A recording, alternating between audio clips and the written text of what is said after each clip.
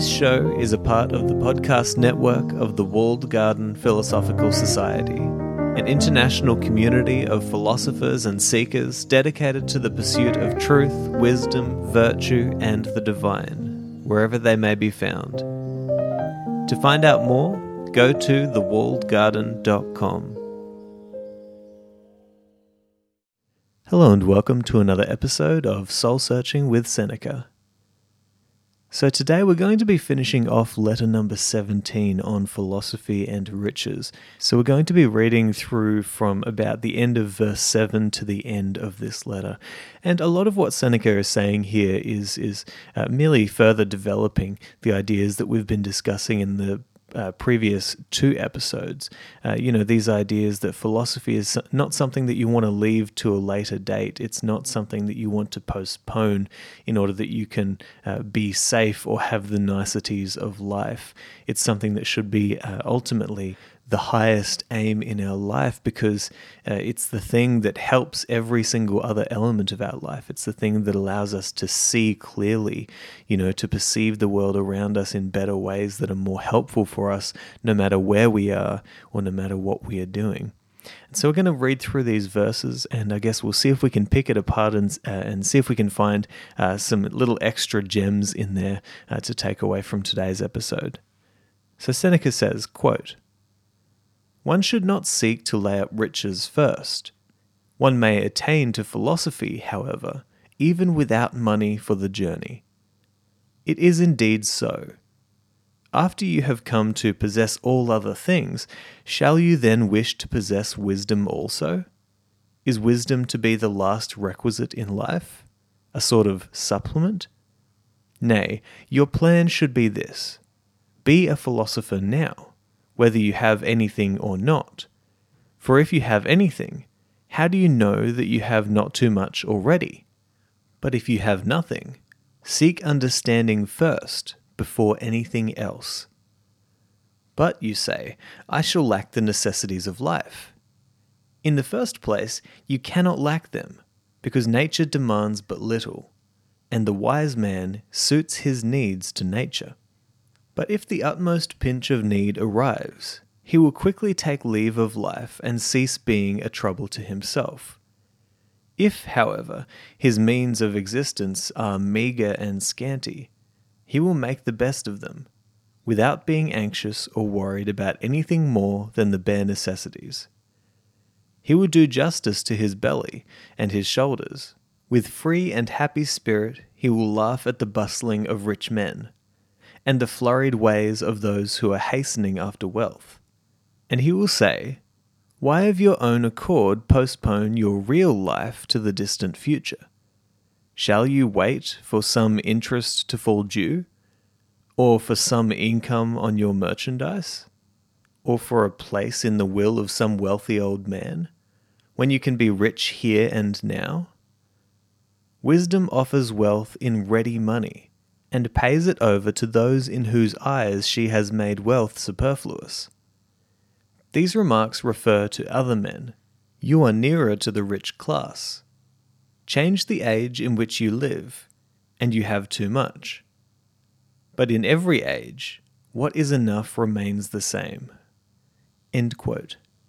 So we're actually going to pause just before verse 11, because I think that verse 11 and 12 give us a few ideas that can probably stand alone, and there's enough in the previous verses that we've just read to really pick apart and take some value out of for today's episode. So going back to the start of what I've just read, he says, after you have come to possess all other things, shall you then wish to possess wisdom also?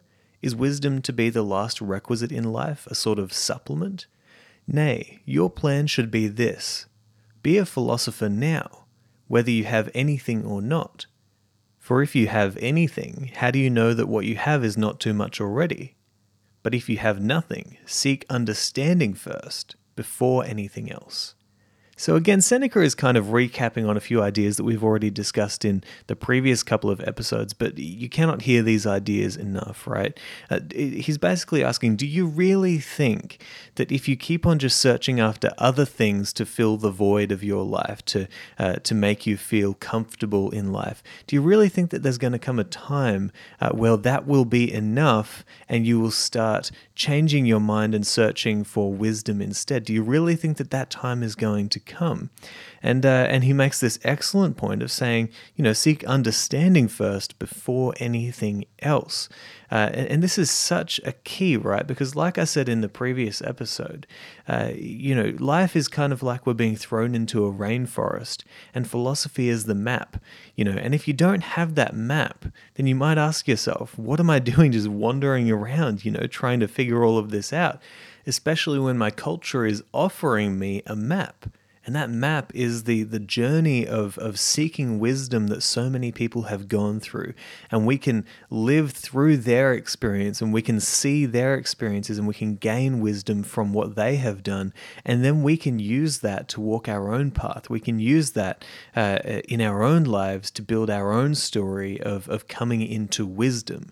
Right. And this is such a key, and he makes a great point here as well, that one of the reasons why you might want to seek wisdom first is because how do you know that what you do have in your life is not already too much? How do you know that you're not already trapped by the material goods, by the external goods that we seek? How do you know that you're not trapped in those? Philosophy is the thing that helps us to see that. Philosophy and wisdom is the thing that teaches us what we truly need in life and what is really a necessity. And on that point, Seneca goes on to say that nature demands but little, and the wise man suits his needs to nature. And a great way to think about this is go around your home and look at all of the things that you have and ask yourself, do I need this? And I don't mean would you like it, and I don't mean would it be nice to have. I mean, do you actually need this? As in, if that item, left your home right now, would you still be alive? And would you still have what you need in order to live a good life? That's what philosophy teaches us, is what we need truly, what nature requires of us, and what is simply the decorations of life. And that's why I love the point that Seneca made earlier on in the verses where he says that philosophy is not just a supplement, it's not a garnish on the dish of life. It's not something that you add to make life look nice. It's something that should penetrate your soul and show you what is really necessary in the life that you're living, and it should guide you in every single moment. That's what philosophy is. It's the ruling principle. It's the love of wisdom. It's vitally important, and that's what Seneca is trying to get across here.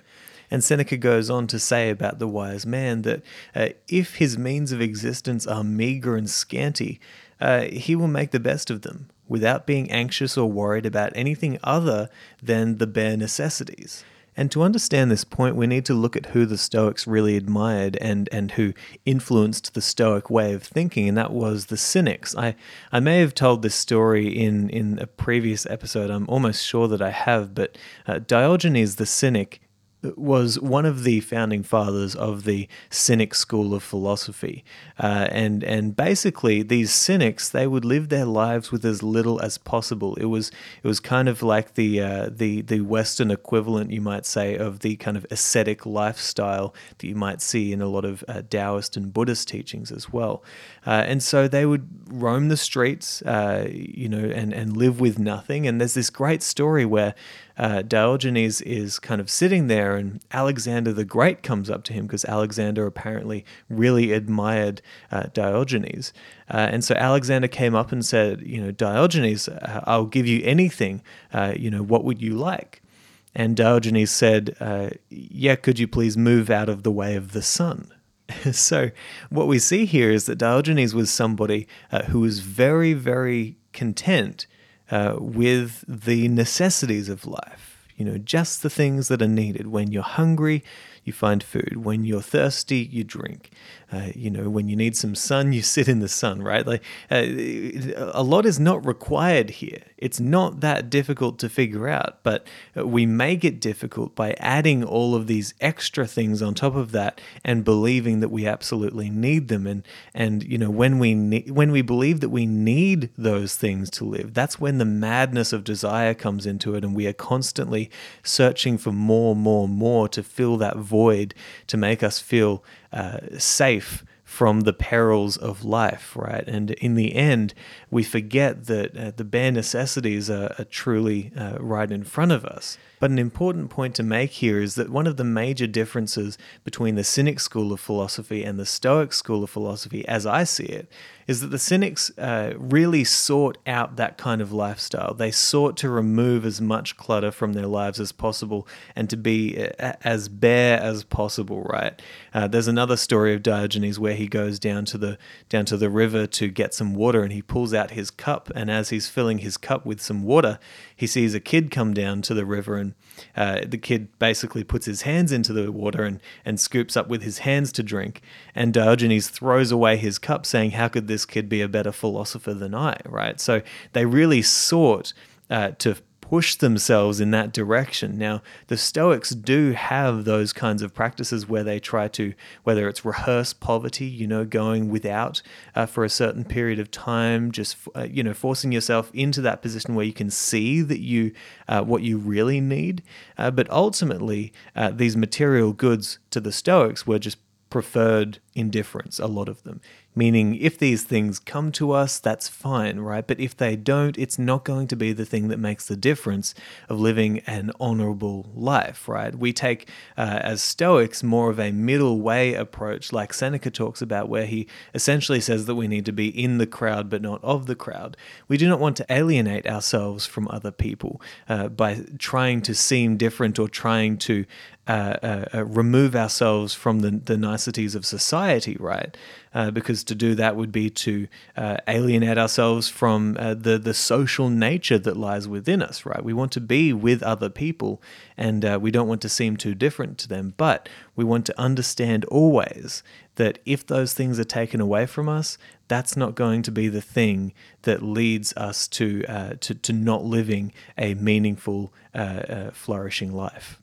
So anyway, there's just a couple of other points that I want to touch on in these verses. So firstly, Seneca says that wisdom offers wealth in ready money and pays it over to those in whose eyes she has made wealth superfluous.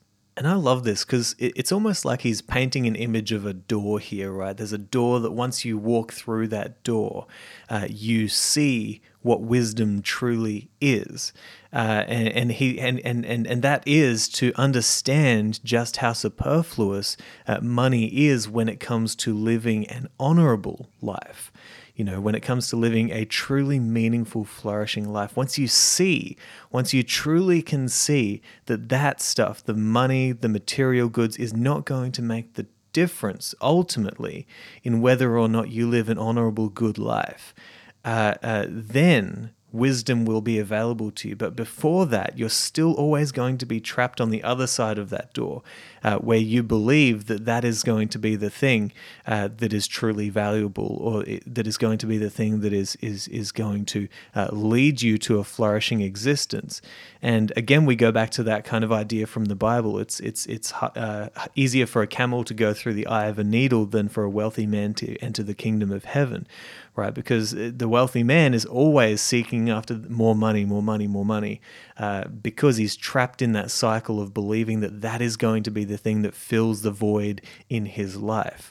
But wisdom only enters when you walk through that door and see that truly money is not the thing that is going to make you happy, fulfilled, or live a meaningful life. Now, of course, this is all up for debate, but this is the way that the Stoics saw it. And what I'm giving you here is Seneca's perspective and the background that he might have had thinking like this. And another thing that he says, and this is going to wrap up my kind of analysis of these verses, if you could call it that. He says, "Change the age in which you live, and you have too much. But in every age, what is enough remains the same." And this is a wonderful thing to really meditate on, right? Because things are always changing. And, what is expected of us to desire and to want in society is always changing. There's always something new. There's always something added, something that we need.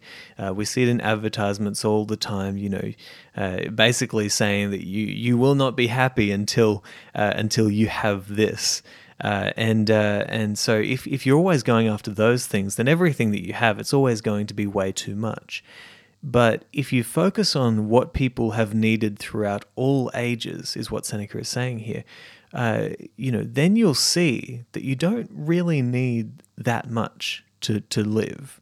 It's really not that difficult to figure out that the necessities of life are very few compared to the many things that opinion brings us, that we feel as though we should have. And it's a good idea to look at over the ages and think, what have people always needed? What have people always sought after, no matter what the age? What are the necessities? What are the things that no matter when, no matter where, no matter who, that has been enough for them to live? And if you compare those thoughts with what you currently have in your life, you might be surprised to see that you're doing pretty well. You've got a lot more than what you actually need. And that should be enough to show you that what you have right now is enough to live an honorable, meaningful life. So anyway, I hope that there's a lot of food for thought in this episode. I hope you take a few things away and meditate on them. Like I often like to say, these episodes are only as good as they are practiced in your life. So make sure that you take some of these thoughts away, really see what they mean for you in your own life, and see if they can help you to gain some deeper wisdom about what it would mean to live a meaningful, flourishing life. So again, I hope you've enjoyed this episode, and I'll talk to you next time.